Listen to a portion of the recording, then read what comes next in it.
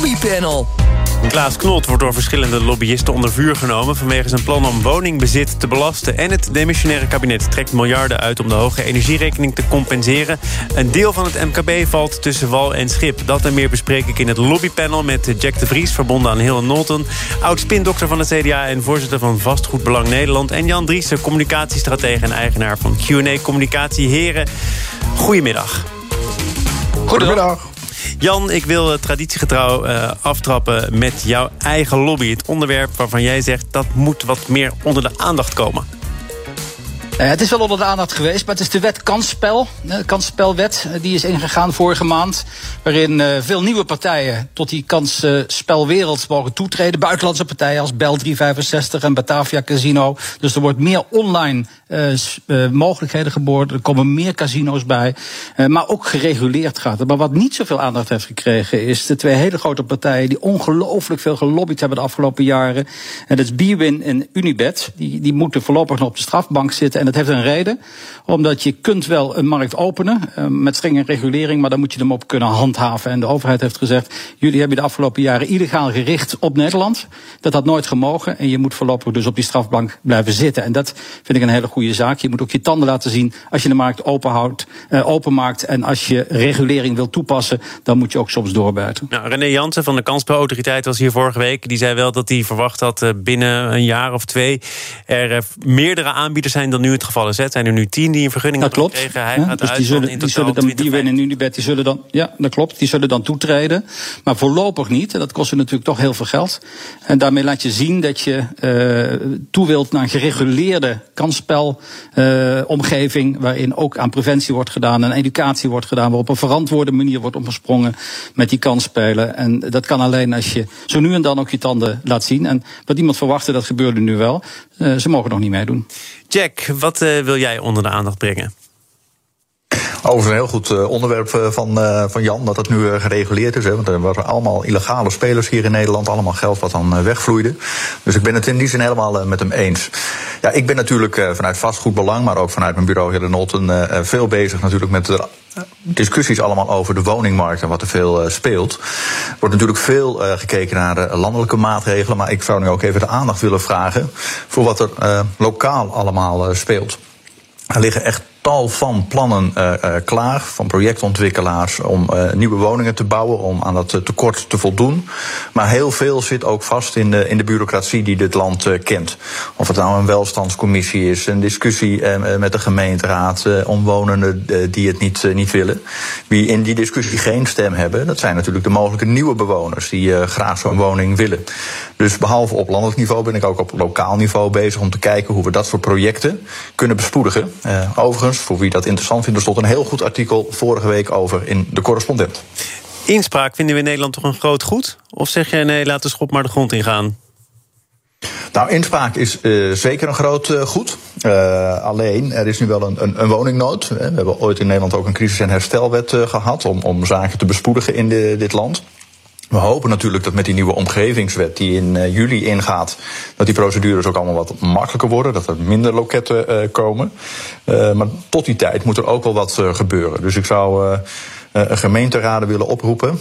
Kijk naar wat voor plannen er liggen en kijk of je dat soort procedures sneller kunt doen. In Breda bijvoorbeeld begint men meteen in het begin om met alle stakeholders, belanghebbenden om de tafel te gaan zitten, om zo die procedures te bekorten. En daar is het van 2 jaar teruggebracht naar 9 maanden. Nou, goed voorbeeld doet goed volgen.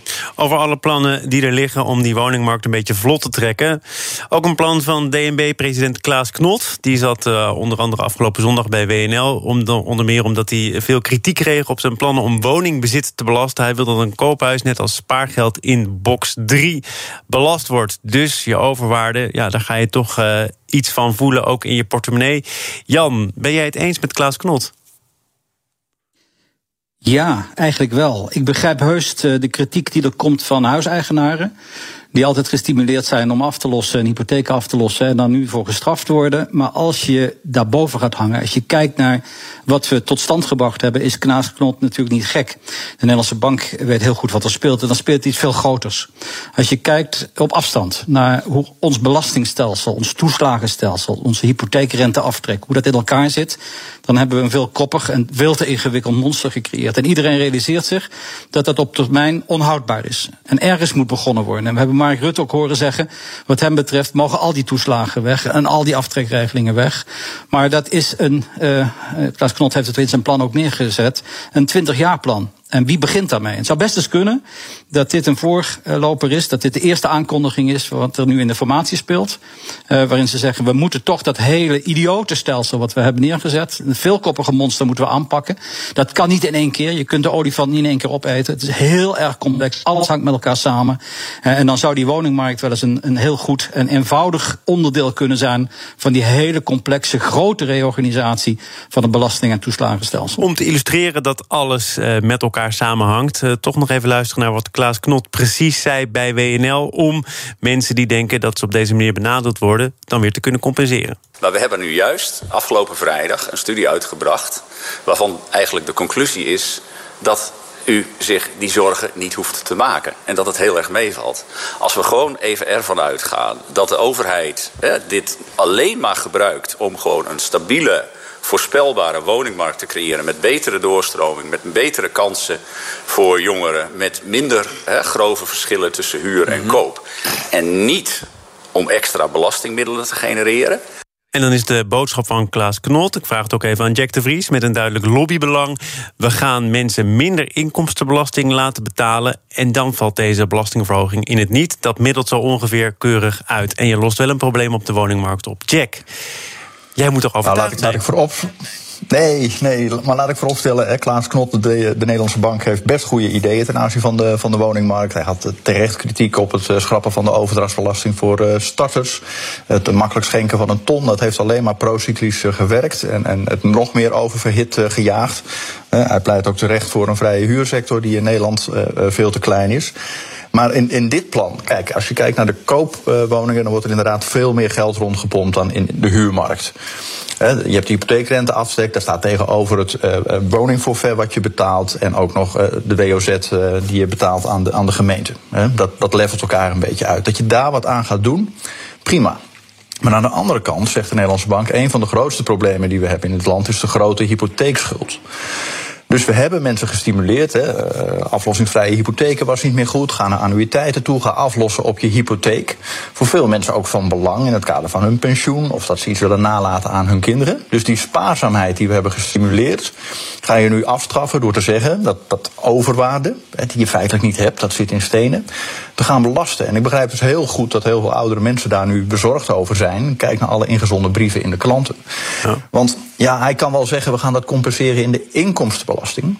Maar de inkomstenbelasting is generiek. Die geldt voor iedereen in Nederland. En jouw specifieke woonsituatie en overwaarde is specifiek, is individueel. Ja, maar Jack, en hij zegt ook, dit werkt alleen als de overheid integraal ons plan uitvoert. Ja. Nou, we hebben helaas veel in ons land meegemaakt, maar bijna nooit dat een plan integraal werd uitgevoerd. Maar om toch nog even terug te komen op wat Klaas Knot zegt, ook ten aanzien van die oudere woningbezitter. Daarvan zegt hij, ja, maar dat is nou juist de groep die zo ontzettend lang heeft kunnen profiteren van alle fiscale voordelen die er ook samengaan met het hebben van een huis. En dat zijn ook de mensen met een behoorlijk goed inkomen. Dus als de inkomstenbelasting naar beneden wordt bijgesteld, dan zitten zij ook aan de goede kant van de streep. Dat klopt toch? Ja, maar dat is dus wel een vreemde redenering. Hè? Dus de generatie die ons land heeft opgebouwd na de oorlog heeft inderdaad van dingen geprofiteerd waar wij als de jongere generatie niet meer van profiteren. Maar die mensen zijn wel ook spaarzaam geweest, hebben daarmee afgelost op hun hypotheek, met het oog op pensioen of met het oog op hun kinderen. En dan ga je nu zeggen, ja, dat wat in jouw stenen zit, jouw appeltje voor de dorst, gaan we nu belasting over heffen. En het is maar de vraag of die mensen dan met de inkomstenbelasting voldoende worden gecompenseerd. Want je maakt voldoende mee dat mensen maar met een AOW en een klein pensioen in zo'n huis wonen. Ja, die vallen dan niet in die hogere schijven waarmee ze die compensatie helemaal kunnen pakken. Nou Jan, er is kennelijk meer nodig om onder andere Jack de Vries te overtuigen. Maar gaat Klaas Knot hier ook nog mee de boer op richting bijvoorbeeld het nieuwe kabinet? Ik neem te gaan dat hij een invloedrijke adviseur is. Ik neem aan dat het andersom gaat gebeuren. Dat het kabinet met dit soort plannen gaat komen straks, zelfs de formateur al. Kijk, iedere groep die zal van een bestaande situatie en bestaande rechten die je hebt stijgen op het moment dat die aangetast worden. Toch, als je erboven gaat hangen en je kijkt als een soort greenfield operation, zoals dat heet in het bedrijfsleven, je kijkt vanaf nul naar die hele situatie, dan had je dit systeem zo nooit gebouwd. Dus als je weer terug wilt naar eenvoud, naar overzicht, naar uitvoerbaarheid, en je ziet dat het overal vastloopt, dan zul je op heel veel terreinen gaan zien de komende jaren dat we terug moeten op de eenvoud. En dat je al dit soort toeslagen, al dit soort voorrechten die je hebt gehad, dat die langzaam maar zeker afgebroken moeten worden om het op termijn gewoon werkbaar te houden. We gaan het over eenvoudige, toch ook ingrijpende maatregelen hebben. BNR Nieuwsradio. Zaken doen. Thomas van Zijl. En dat doe ik met het lobbypanel. Jack de Vries en Jan Driessen zijn hier. Onder andere om te praten over een maatregel die het demissionaire kabinet afgelopen vrijdag bekend maakte. 3 miljard euro is er voor het compenseren van de hoge energierekening. En Jan, ook daarvoor kun je zeggen, dat moet eenvoudig, dat moet snel, dat moet voor een brede doelgroep. Want nu blijkt dat niet alleen de mensen die eventueel geconfronteerd zouden zijn met energiearmoede worden gecompenseerd, maar ook alle mensen die hogere energierekening prima hadden kunnen betalen. Gaat het kabinet hiermee te snel of is hier heel veel voor te zeggen? Het kabinet kan natuurlijk niet anders. Ze zullen wel moeten, maar ook hier weer, als je op afstand kijkt, dan denk je, hoe gek is gek? Pennywise, pound foolish. Als je nu ziet dat er 7 miljard kuub gas dit jaar niet uit dat Slochteren komt, niet uit Groningen komt. En er is opeens nu 3,5 miljard beschikbaar om dat te compenseren. Hogere gasprijzen die natuurlijk ook in het buitenland spelen. Maar die wij altijd, omdat we natuurlijk in die koninklijke situatie zaten dat we een eigen gasbel hadden kunnen ontwijken. En moeten we daar nu een enorme prijs voor betalen. In Groningen is geloof ik in totaal nu 1,5 miljard uitgekeerd aan het repareren van een paar woningen en het schokvrij maken. Als we dat meteen robuust hadden gedaan en dat alles was gecompenseerd geweest en dat schokvrij was gemaakt en we hadden daar gewoon dat gas kunnen blijven pompen. En dan was deze situatie nooit zo. Maar wacht heel even, want hoe gek is gek? Er waren toch ook allerlei redenen om te stoppen met het boren naar gas in Groningen? Natuurlijk, er waren aardbevingen en er waren klachten. En daar zijn dus halfslachtige oplossingen. De heelmeester zegt de heelmeesters maken stinkende wonden. Dus er zijn akkoorden gesloten, er zijn toezeggingen gedaan. Maar er is op een hele armzalige manier gecompenseerd. En als dat vanaf het begin veel beter was gedaan, ruimhartig was gedaan, dan was die hele discussie wellicht de andere kant in gegaan. Het is in het buitenland niet uit te leggen dat wij op een gasbubbel zitten waar 7 miljard kuub blijft zitten. En dan hadden we deze discussie helemaal niet gehad. Zonder dat we daar nu aan kunnen komen. Dus we moeten nu importeren via Rusland. Maar Jack, ik hoor dat Jan het in het buitenland niet kan uitleggen. Je kunt natuurlijk wijzen, dat heeft misschien te maken met hoe halfslachtig het is aangepakt op mensen die wel lang genoeg hebben geleden onder het feit dat daar naar gas is geboord. En dat daar dus logischerwijs ook politiek gezien een keer een drastische stap genomen moet worden. Namelijk zeggen, hier komt een einde aan. Zeker. Dus politiek nu draagvlak vinden om weer meer uit Groningen te halen, gaat niet gebeuren. Er is echter wel een vraag, dat ben ik met Jan eens. Er was rond de verkiezingen van 2017 eigenlijk wel overeenstemming tussen de Groningers, de bodembeweging, de politieke partijen, dat we op een grens van 12 goed zouden zitten en veilig zouden zitten. En de grote vraag is waarom Wiebes, ondanks dat draagvlak, toen toch opeens besloot om helemaal naar 0 te gaan. Nou, we gaan een parlementaire enquête krijgen het komend jaar. Dus misschien gaat die vraag nog beantwoord worden. Maar feit is dat nu besloten is, we gaan naar 0. Die installaties worden ook gewoon al afgebouwd op dit moment, as we speak. Maar dat betekent wel dat we als Nederland enorm afhankelijk geworden zijn van in dit geval de heer Poetin met het gas wat we nodig hebben. We zijn al sinds 2018 gasimporteur, hè? Dat is niet iets van de afgelopen weken. Nee, zeker. Maar er is een enorme gap nu in de afbouw die we zien in Nederland. Steenkolen, gas ten opzichte van de opbouw in zon en wind. En die enorme kloof ertussen moeten we dus opvullen met heel veel import. Want al die nieuwe dingen, zoals waterstof, voordat we dat hebben geregeld in dit land, ja, dan zijn we nog wel even verder. En daarom valt me op in deze discussie, ook over energie, is het vaak heel erg of. Terwijl in mijn overtuiging het en moet zijn en geen enkele mogelijkheid moet worden uitgesloten om in onze energievoorzieningen te voorzien. Maar zou die mogelijkheid wat jou betreft dan toch ook nog weer Groningen moeten zijn? Want het wordt inderdaad al afgebouwd, hè. Het wordt niet meer operationeel gemaakt, maar tegelijkertijd hoor ik nog wel dingen als een waakvlam. En die waakvlam kan ook weer een achterdeur worden. En wat als er een horrorwinter op ons afkomt en de leveringszekerheid ter discussie komt te staan? Hoe dicht is Groningen eigenlijk? Vraag ik aan jullie allebei. Jan, ik vraag het als eerst aan jou. Kijk, de planning was om daar 11,2 miljard kuub vandaan te laten komen. En dat is nu teruggebracht tot 3,9. En die achterdeur is open. En we zijn gekke Gerritje als we die 7 miljard laten zitten. Ik snap, en ik ben het eens met Jack de Vries natuurlijk, dat politiek bijna een onhaalbare situatie is. Maar nu opeens is er 3,5 miljard mogelijk. Zonder er is niet eens een discussie nauwelijks over geweest om die hoge prijs te compenseren in heel Nederland. Terwijl er maar 1,5 miljard nodig was tot nu toe en uitgegeven is aan de schade in Groningen. Dan denk ik, pennywise pound foolish zijn we geweest. Had dat verdorie nog een toe beter gedaan in de tijd, sneller gedaan, ruimhartiger gedaan, dan hadden we deze discussie nooit hoeven te hebben. Ja, Jack, tot slot, hoe dicht is Groningen? Denk jij dat het echt dicht is? Ja. Of dat er dus allerlei scenario's denkbaar zijn en ook politiek nog wel verkoopbaar zijn om toch te zeggen, nou, we hebben het, we gaan het gebruiken? Nee, ik zie politiek niet dat draagvlak. Denk ik ook bedrijfseconomisch niet. Hè. Voor de NAM zijn de kosten nu hoger dan de opbrengst. Dus die zeggen ook van ja, dan gaan we ook echt sluiten. Punt blijft wel dat we daar veel geld op die manier laten zitten. Dus er had al veel eerder, die discussie is ooit wel geweest, over het gasgebouw en wie daarin deelnemen. De Groningers daar onderdeel van hebben moeten maken. Dat die ook een deel van de opbrengsten rechtstreeks kreeg. De opbrengsten gingen voor 90% naar de staat en voor 10% naar Shell en Esso.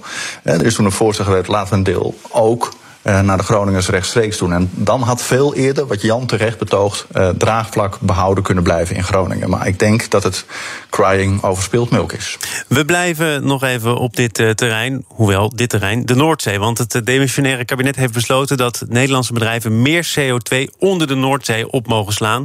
Onder meer Nieuwsuur en het FD berichten daar afgelopen dagen over. En het klimaatakkoord, daarin staat heel duidelijk dat het gaat om 7 miljoen ton CO2 per jaar. Het plafond wordt nu verhoogd naar bijna 10 miljoen ton. En dat ondanks allerlei oproepen om echt haast te maken met de transitie en het feit dat de opslag van CO2 alleen maar vertragend zou werken, want dan stellen bedrijven die fundamentele keuze nog eventjes uit. Jan, begrijp jij toch, ondanks alles, dat dat plafond verhoogd wordt? Omdat het moet, maar het is niet uitlegbaar, ook weer in het buitenland. Het is een listige ontduiking van de afspraken. Als je echt zegt, we gaan nog eens een keer en dat moet ook de komende jaren, die output van CO2 moeten we nog eens een keer halveren. Daar hebben we de afgelopen 30 jaar over gedaan. Dat moeten we nu in 29 jaar doen. Dus dat is een enorme klus voor de komende jaren. Ik snap wel dat we niet op de ene dag op de andere kunnen overgaan op helemaal duurzaam. Maar als ze afspreken met elkaar, we gaan minder vervuilen. En we mogen nog maar 2 zakken vuil dus buiten zetten per huisgezin. En ik heb er 4 en ik gooi die zo lang maar gewoon in de achtertuin. Dan snap je dat er een enorme berg in mijn achtertuin komt te liggen waar anderen last van hebben. En dat is ook een beetje met die in de Noordsnee maar opslaan. Het is geen fundamentele structurele oplossing. En dus is het een drogreden om dat maar iedere keer groter te maken. En dan zie je ook dat bedrijven de druk gaan verliezen op het moment dat je het daar heel makkelijk kunt. Je blijft gewoon vervuilen en je slaat het op onder de Noordzee. Nou, wat is er mooier dan dat? Maar dat is geen structurele oplossing. Dat ben ik met de milieuverenigingen natuurlijk volledig eens. Er zijn grote bedrijven die wel hele grote projecten van plan zijn wat betreft CO2-opslag. Shell en Total bijvoorbeeld. De PvdA-kamerlid Thijssen zegt dus ook, er is gewoon gezwicht voor de lobby. Shell heeft ook al toegegeven dat er in de aanloop naar Prinsjesdag contact is geweest over dat project en de subsidie die daar mogelijk voor beschikbaar zou zijn. Jack, is dat een gebruikelijke gang van zaken? Ja, zeker. Bedrijven, organisaties wenden natuurlijk hun invloed aan in Den Haag. Net zoals de milieuorganisaties dat ook doen. En ik ben het met Jan eens, dit is geen structurele oplossing, maar het is wel een transitieoplossing. Omdat voordat we zover zijn dat we voldoende zon- en windenergie kunnen produceren in dit land, voordat we misschien zover zijn dat er weer kernenergie is, dat gaat ook niet voor 2030 gebeuren. Moeten we wel de doelen ook halen die we onszelf hebben gesteld ten aanzien van die transitie. En dat betekent dat CO2-opslag voor de industrie, maar ook voor de energieproductie noodzakelijk is. En dan kun je zelfs ook negatieve emissies realiseren. Dat kan ook CO2-opslag in combinatie met gas, CO2-opslag in combinatie met biomassa. En dat wordt ook in de internationale rapporten van IPCC wordt dat mogelijk gemaakt als een weg om de doelen te realiseren. Dus eens, het is geen structurele oplossing, maar nu, in die transitie, is dat nodig. Want die omschakeling naar waterstof waar we allemaal naar streven, en we willen de waterstofhub van Europa worden, ik deed het allemaal, maar dat is niet van vandaag op morgen gerealiseerd. Het is al wel mooi dat het kabinet nu in die infrastructuur gaat investeren, want ook die beslissing liet al veel te lang op zich wachten. Jan, tot slot, een column van vandaag in het FD. Ik wil het toch nog even met jou bespreken, van Matthijs Bouwman. De titel van die column was de Partij van de Afvang, want het Kamerlid dat ik net noemde, Joris Thijs, heeft nu gezegd er moet een onafhankelijk onderzoek komen naar wat er wel of niet voordelig is. Opslag of toch direct voor groene waterstof kiezen. Maar Matthijs Bouwman heeft nog eens het partijprogramma van de Partij van de Arbeid erbij gepakt. Het subsidieplafond voor CCS wordt verruimd van 7,2 naar 10,2 megaton. Nog meer dus dan het kabinet wil en ook meer dan enige andere partij. En dezezelfde Joris Thijssen van de Partij van de Arbeid schreeuwt nu moord en brand. Is dat ook een beetje hoe politiek kennelijk werkt? Nou, ik hoop het eerlijk gezegd niet. Ik hoop dat je consistent bent in de opvattingen die je hebt en dat je die bijstelt indien dat echt noodzakelijk is. Maar ik vind de bijtelling nu op dit moment, en daar ging het over, ik ben het mee eens, we moeten een transitiemodel hebben. We hebben die opslag tijdelijk nodig. Maar om dan nu al te zeggen, nu we beginnen van 7,2 naar 9,7 miljoen ton, ja, dat zijn enorme uitbreidingen van die opslag. En dan, je moet wel de druk houden op bedrijven om alleen onder druk worden zaken vloeibaar. Alleen onder druk gaan bedrijven echt investeren in verduurzaming. En die druk eraf halen door iedere keer maar te zeggen, onder de Noordzee kan nog wel wat meer worden opgeslagen, is niet de goede weg. Je moet die druk maximaal maken en je moet zorgen. En dan kunnen ook bedrijven snel innoveren, veel sneller dan we nu misschien wel denken. Er is van alles vloeibaar, behalve de tijd. Die zit er alweer op. Jan Driessen, communicatiestratege, eigenaar van Q&A Communicatie. En Jack de Vries, verbonden aan Hill & Knowlton, oud-spindokter van het CDA en voorzitter van Vastgoedbelang Nederland. Dank voor jullie bijdrage. Zometeen dan praat ik met Warner Phillips, partner van Rubio Impact Ventures, over de miljoenen die hij investeert in maatschappelijk verantwoorde start-ups.